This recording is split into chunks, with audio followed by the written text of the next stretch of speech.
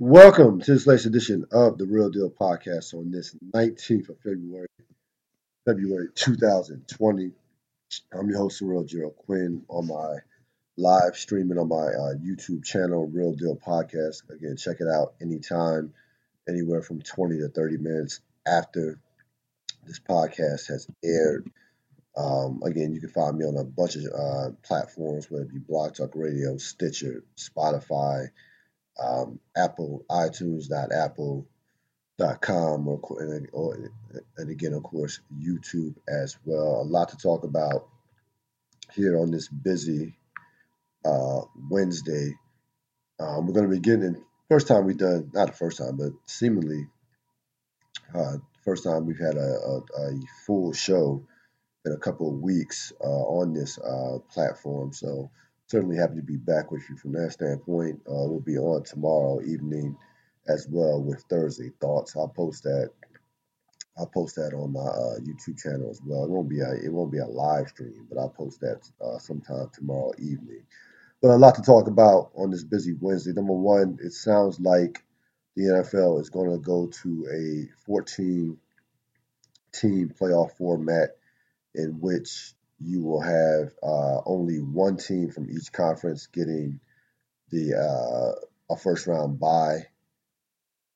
So that'll be a little bit different, more competitive in terms of home field advantage down the stretch of NFL seasons. The 17 game schedule won't happen. If it does happen, if they accept it, it won't happen until 2021. This 14 game playoff format will happen 2020 if the CBA gets passed, and it is widely been reported that this CBA will be passed by sometimes early next week. There are a lot of reports that have come out. It seems both parties seem confident that this will happen. So it sounds like they're very close to an agreement, and you will have again more than likely the 17 game schedule in 2021 and the 14 team playoff in 2020. I actually like the 14 team playoff. The idea of only one team having a bye week, actually, I think I'm perfectly fine with that. Creates more competition down the stretch. Teams can't rest players. That'll be done with down the stretch in December. So that actually creates more competitive football. So I have no problem with that. I'm not the 17 game schedule. They had to settle. The players had to give their owners something. That was to me the middle ground. 18 games was far too much. I'd rather it just stay 16, but 17 less preseason games. If it's going to be, if that means only three preseason games, then it doesn't equal out. But I don't have a major problem with it moving forward. To be honest with you, even though again these teams players have a hard enough time staying healthy over the course of a 16 game schedule. Um, so that again, the players. It seems like the players had to give in on that. As far as the collective bargaining agreement, the owners will give them some extra money. Certainly give them some extra money, but it's all about leverage. When you look at these negotiations, it's absolutely all about leverage. The owners have all the leverage. They do. It's all his to it. The owners have all the leverage. I don't care how long I don't care how long agents, how long, and players association representatives tell guys to save up, stack up, get ready for a strike. Uh, they could have been prepping. They could have been prepping back in 2000 and 17, 16. It doesn't matter. The owners have all the leverage. You're dealing with billionaires. These players eventually have to give in to the demands of the owners, and that certain this one game schedule, one more game, and even an extra playoff game. Because keep in mind, you have 14 teams. That's more playoff games. That's more revenue that will go towards the owners. The owners are going, the players will get a small cut, but big picture, the owners are going to get the majority of the of this revenue. So you know. That's just the way it is, and that's just the way it is in the NFL. Though again, I am a little excited about the prospects of having an extra playoff game and having more pressure on teams to get home field advantage throughout the playoffs. This is the Real Deal Podcast coming here on a Wednesday. February is almost over. Amazingly, we're talking about February 19th. Soon we'll be headed towards March Madness to, college basketball season that has been, to say, boring would be an understatement. There's no star power at all. If you look at the up and coming NBA draft, this probably has a chance to be one of the weakest drafts in the last decade. A wide open field as far as the NCAA tournament goes. Who knows who's going to win it? I know, you have a couple teams, Baylor, Duke, teams of that, that nature who are in the mix. But seemingly it's going to be, Louisville is also in that conversation. But seemingly it's going to be a wide open NCAA tournament. But we have plenty of time to deal with that in the month of March as we head towards March. A lot going on in the NBA as we head towards the second half of the season. All-Star break will be over come tomorrow night. But that doesn't stop the news cycle in the NBA. John Beilein, the former Cleveland coach, is out. JB Bickerstaff is in. By all the reports that came out, and to no surprise, Beilein had a difficult time connecting with the players. He was a traditional college coach as far as wanting to run his system, wanting the players to acclimate to how he did things. And listen, you as a college, I don't care how great of a college coach you are. I don't care. You could be Coach K. Doesn't matter. It is a new day in the NBA. The NBA is a player-driven league. Player empowerment is higher than ever. You have to be able to manage players. You have to be able to connect to players. It doesn't even matter about your X's and O's if you can't connect to players. And I'm not even going to get into the whole thugs comment. That was, forget about that. That was just something that was just something to talk about. He lost the locker room long before that. Long before that. Long before that. So it's that was just, something to talk about, something that will take up time on the 24-hour sports news cycle. Beilein, again, is a top level college coach. There's no question about it. There's all this to it. There's no absolute. He is a top college coach. But again, when you're coaching in the NBA, you have to deal with guys who, 20, 19, 20, 21-year-olds who have had their asses kissed for the most part, for the better part of their careers, who are used to being number ones on teams, who, you have to deal with a lot of stuff in trying to manage these players, especially on a bad team, because there's no leadership on a bad team.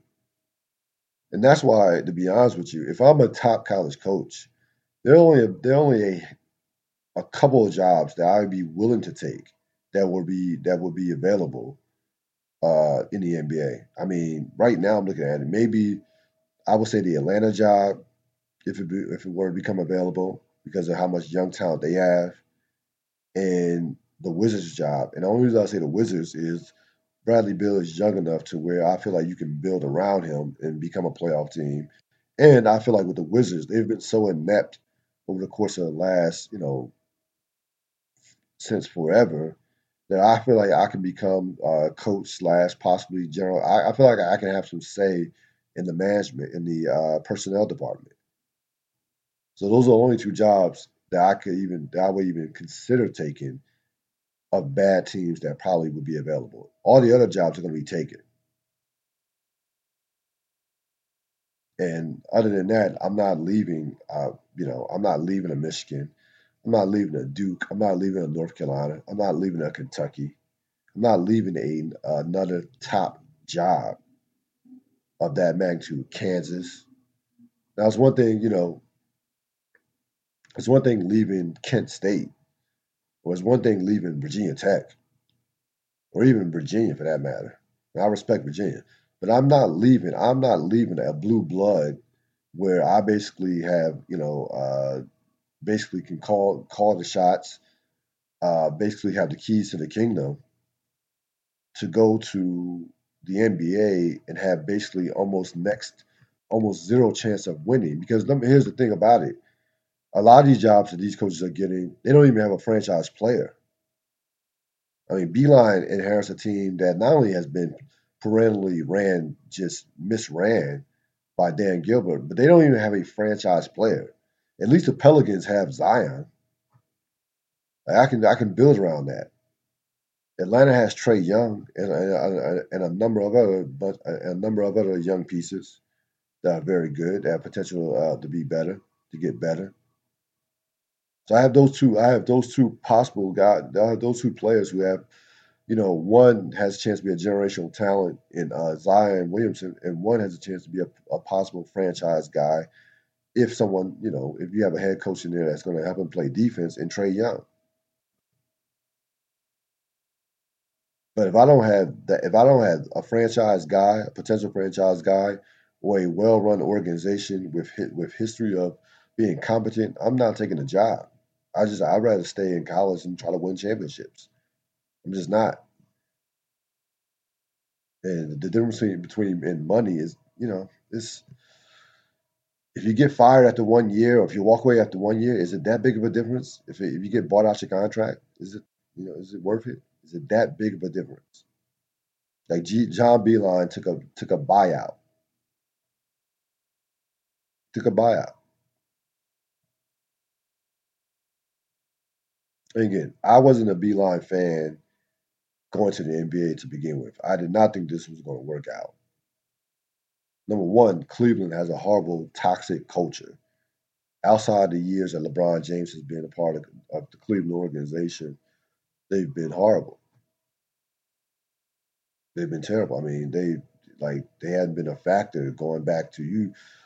You have to go back to like the early to mid '90s. You're talking about the Terrell Brandon, Ilgauskas years. Like this is like I mean, this is mid to late '90s to where Cleveland was decent, even decent in terms of title contender. Larry Nance, those teams, Larry Nance, Mark Price, Brad Daugherty. That's 1992, 93. That's two generations ago. So Beeline is out. Amazingly, and this is how poorly run Cleveland is as a franchise. Beeline is going to stay on as in some particular role with the organization, which I just find just baffling, considering that this was a clear case of where this should have been like an annulled marriage. Like, both people should be saying to themselves, you know what, this never happened. If I'm John Beeline, you know what, I'm good. This never happened. Let me go back, find the next great college job that I can find. If I'm Cleveland Cavaliers, never happened. Let me go find someone who can actually. Let me go find a legit NBA coach. So I would look at it as like an annulled marriage. If I'm John Beeline, I mean, if I'm Cleveland, I wouldn't want John Beeline anywhere near my organization at all. Like nowhere near it. The idea that he's going to have, what is he going to do? Again, this is not college. A lot of these college coaches are like professors at their schools. What is Beeline going to do with the Cleveland Cavaliers organization? In the Cavaliers organization, what can he add to that organization outside of coaching? That's what he's great at. He's a great coach. He's a great college coach. Excuse me. He has nothing else to an organization outside of coaching. Nothing. So, Cleveland. I hope Cleveland enjoyed those years from 2014 to 2018, from '03 to 2011, 2010 when LeBron was there, because it is the cupboard is bare, to say the least. As far as the NBA All Star NBA All Star game went, I thought I was impressed with the format. you could now. Was as hard as guys have ever played in recent memory, especially in that fourth quarter. I mean, guys were as tight as drums, missing free throws. Couldn't, the field goal percentage went down to like 35%. Um, it was exciting to watch. You got LeBron getting angry. You got, you know, the Greek versus LeBron. You got James Harden doing his normal choke job in crunch time. So it was exciting to watch from that standpoint. Even though the basketball wasn't pretty, guys absolutely competed. They went for it. That's all you can ask for. And Kobe Bryant would have loved that. He would have thrived in that situation, that type of game, absolutely without question. So it was success. It was a success from that standpoint. Kawhi Leonard was sending a message without question. He was absolutely sending a message to LeBron, to one LeBron James. Like this is my state, this is my conference. Right now, this is my league. That was the message that Kawhi Leonard was sending to LeBron James in his MVP performance. Remember, Kawhi Leonard is a four-time All-Star. He's had some decent All-Star games. One game, he's had a 19-point game last year. A couple of years ago, he had a 17-point game. For the most part, Kawhi goes to the All-Star game, you know, plays a couple of minutes and relaxes. He's not really. He hasn't been one that's been really into these games. He absolutely was 1,000% into this game from the start. I told my cousin when I was watching the game, I like Kawhi will be MVP. That's my MVP choice. Out of all the guys, whether it be LeBron, Giannis, who guys you could have picked, I like Kawhi is going to be the MVP of this game. There was no question in my mind that he was going to win the MVP of that game. And he was out there to send a message, and it was a message that was sent that I'm the best player in the league, and I'm the guy in the playoffs that will control the playoffs. And I shouldn't be surprised because it's classic ESPN. They had a panel of their writers choose which player would you take in the playoffs, and they had LeBron James over Kawhi Leonard, which was comical to me at this point. Absolutely comical. Like you're not taking LeBron James over Kawhi Leonard at this particular stages in their careers. You're not. If you are, you're just an idiot. You just don't know anything about basketball, or you haven't watched basketball in the last 3 or 4 years. Like Kawhi's better. He just is. And that's not to say Kawhi Leonard is a better player than LeBron James. It's not a knock on LeBron James. It's about where Kawhi is right now. It's about father time. It's about the fact that Kawhi is 28, LeBron's 35. It's about Kawhi coming off one of the great playoff runs in the last decade. So that was a message sent by Kawhi. Um, it'll be an interesting second half of the season. A couple races to watch out. Watch out for the third place in the Western Conference between the Clippers and Utah. The Lakers are going to be the number one seed. I want to avoid the Lakers until I get to the Western Conference Finals. So that means if I'm the Clippers, I'd much rather play Utah in the second round than play the Lakers in the second round. Because if you play Utah, it'll be that 2-3. If you're a 4, you're playing the Lakers because the Lakers will be a number one seed.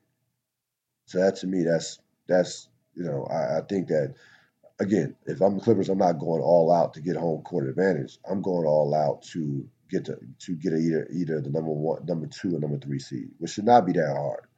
Should not be hard. Not be hard for the Clippers to get a 3 seed in the Western Conference. Also, the race for the 8th spot in the Western Conference. Memphis right now is 4 games clear of Portland, but their schedule in the second half these last 29 to 30 games is one of the toughest schedules in the league. Not just the Western Conference, but in the league. I think Portland's going to. I think Trailblazers are going to catch them. It sounds like the Lillard injury is not that serious, so he won't miss a significant time. But let's just assuming that he is injured, assuming that he does get back, I think I definitely could see Portland possibly catching Memphis. And don't be surprised if the Pelicans come out of nowhere with a 7 to 8 game winning streak. Zion is ready to explode. He's only going to get better as the as he gets more playing time, as he gets more sea legs under him. So I think I wouldn't be surprised if either Portland or New Orleans caught Memphis for that 8th spot.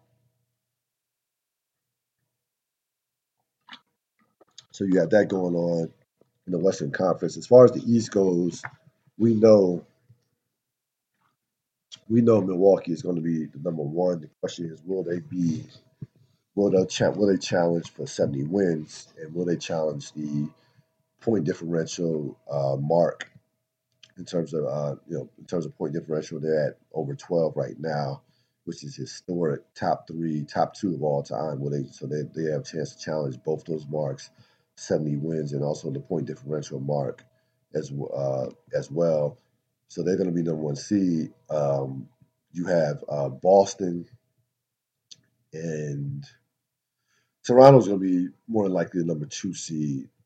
Um, no, again, Toronto's only a game and a half ahead of Boston, so Boston could be the number two seed. But again, you just don't want to fall below three if you're Toronto or Boston. Miami is 3 games behind Boston for that number three seed. If you're Toronto, if you're Boston, you don't want to fall to number four. You don't want to see Milwaukee in the second round. You want to avoid Milwaukee to the conference finals. You much rather play each other, Toronto versus Boston, than playing Milwaukee in that second round. So you'll have that going on. No, who cares about the 8th spot in the Eastern Conference, because neither one of those teams are a contender. The Wizards probably have a chance to catch Orlando. I wouldn't be surprised. Bradley Beal can go on one of these streaks where he can average 35 for a month. Don't be surprised if the Wizards get in the playoffs as the eighth seed in order to to get swept by the Milwaukee Bucks. And again, I'm just not all the way in on the Milwaukee Bucks as a team that can win as a team that will win a championship. I'm just not. Can they get to the finals? Yes. But will they beat the Clippers or the Lakers? I don't see it. That's where I'm at right now. And again, I could be dead wrong, and this could be Giannis's year. But I think that he probably will get them to the finals, despite how great Toronto has been, despite how tough Boston can be, how dangerous Philly could be. And I still don't. I still will not discount Philly as a team that could possibly get to the finals, because Ben Simmons has been that dominant over the course of the last 20 games or so. But right now, it's Milwaukee's conference. Toronto's right there. I even think I think Philadelphia, poses a bigger threat to Milwaukee than even Boston, to be honest with you. So those are kind of the 3 or 4 teams that will dictate what happens in the Eastern Conference moving forward. As far as the baseball goes, I've had my fill of the Houston Astro bashing by the players from other teams. It's clear that the players are trying to bully Rob Manfred into stiffening the Houston punishment by doing one or two things, if not both, either suspending current Houston Astro players or stripping them of their 2017 World Series championship. Manfred is not going to do neither, nor should he. I'm glad that the Houston Astros came out and finally clapped back today with a couple of their comments. Uh, basically saying, hey, teams are going to have to play us. Teams are going to have to see us. Let's not make this. These players make it seem like Houston doesn't have great players on their team, like Alex Bregman, George Springer, Jose Altuve, Carlos Correa. Like those aren't all-star or great players. Like Justin Verlander isn't a Hall of Fame pitcher. Like Garrett Cole wasn't one of the best pitchers in baseball last year. So Houston's going to be the villain. They still have a World Series caliber team. And again, I'm frank. I've had it up to here with hearing these teams and these players bitch and complain about the Houston Astros. If I know Rob Manfred wish he could impose a gag order if it was legal and within the players, if it was something that he could just impose in the CBA or something like that, because it's become, if you're a player from an opposing team, at this point, there's nothing that can be done. The punishment was imposed. You should be doing what you should be doing, what you normally do in order to get ready for spring training and get ready for the regular season. Some of the players who are complaining are from teams that couldn't sniff the Astros, are not within 20 games of the Astros. Some of these teams, some of these players from teams, like Mike Trout hasn't been on a contending team since forever. I mean, the Angels have been non-factors. Like, when the last time the Angels have been 10, 15 games within the Houston Astros in the last 3 years? So, I, I I see what's going on. Players are trying to again force Rob Manfred's hand through sheer embarrassment to make a move, to make another move on the Houston Astros. It's not going to work out. Manfred's going to do what he does. Manfred's the decision's already been made. He's not going to change, or he's not going to strip them of a championship. It's just not going to happen. And I wish these players just shut up. I'm tired of hearing from the Dodgers, tired of hearing from the Yankees. I definitely don't want to hear from teams who didn't come within 10 to 15 games of the Houston Astros. Again, the Astros have great players on their team. They really do.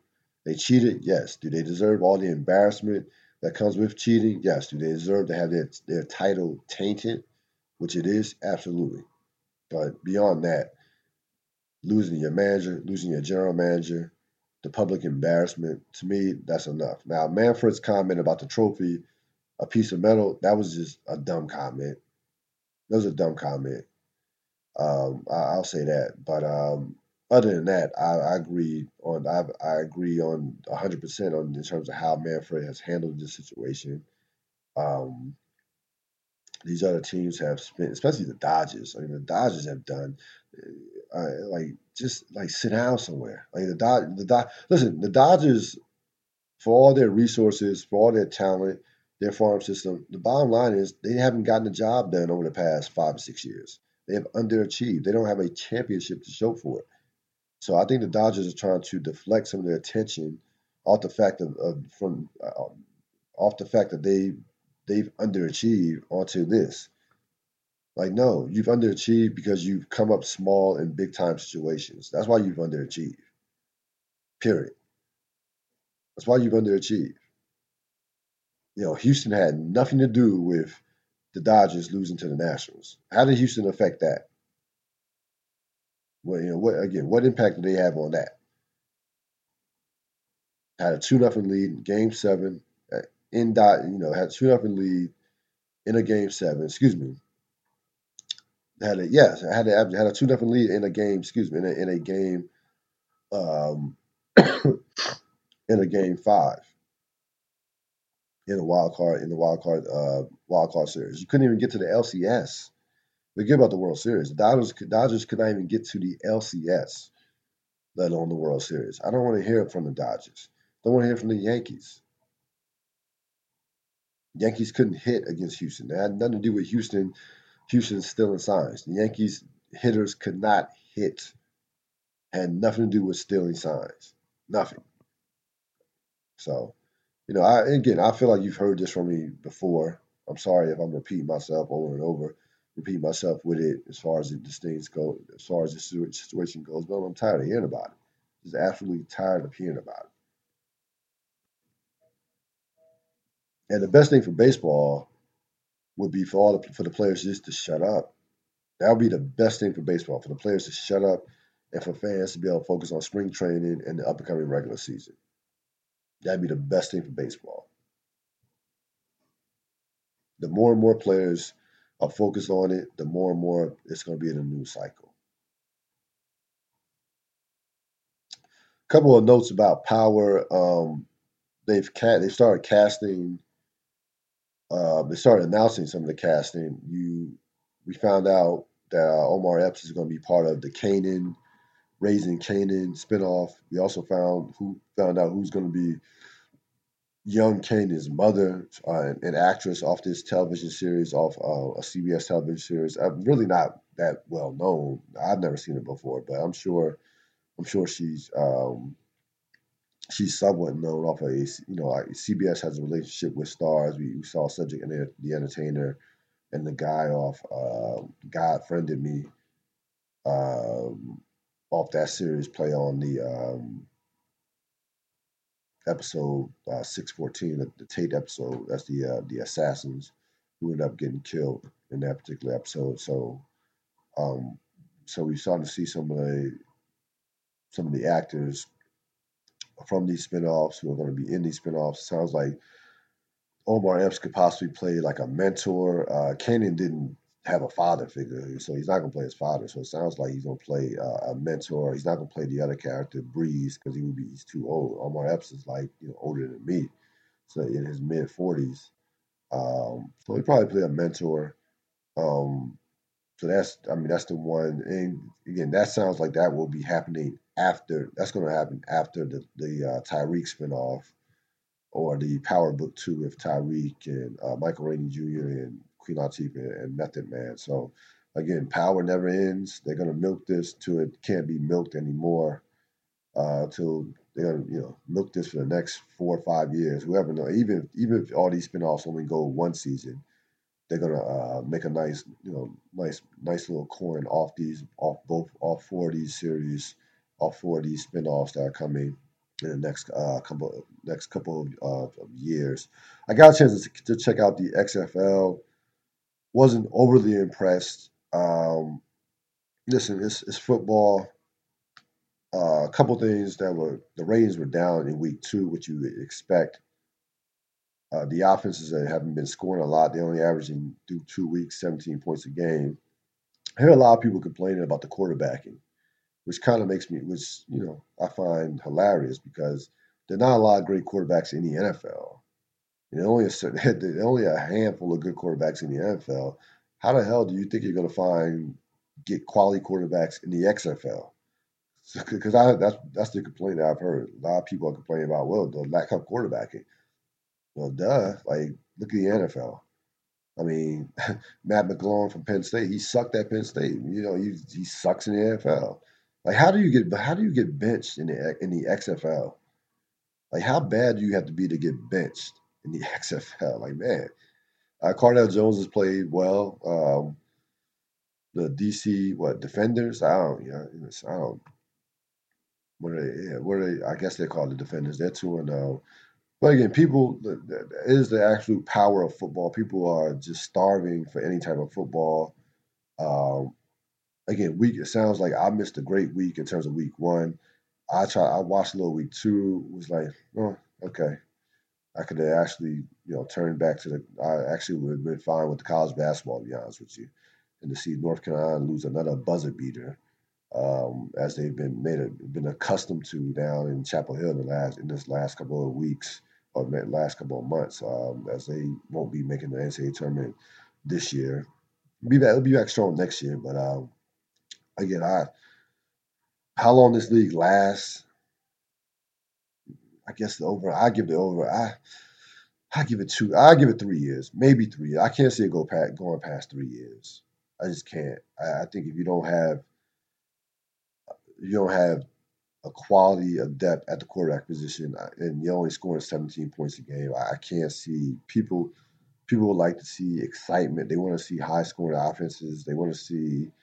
You gotta give them a little bit more than what you're giving them right now. Through the course of the first 2 weeks, so maybe 3 years, maybe 3 years at the most, maybe only even 2. But I'll just go 3 to be on the safe side. That's going to wrap it up for this latest edition of the Real Deal Podcast. We'll be back tomorrow evening with Thursday Thoughts. I'm Cyril Gerald-Quinn. I'm out.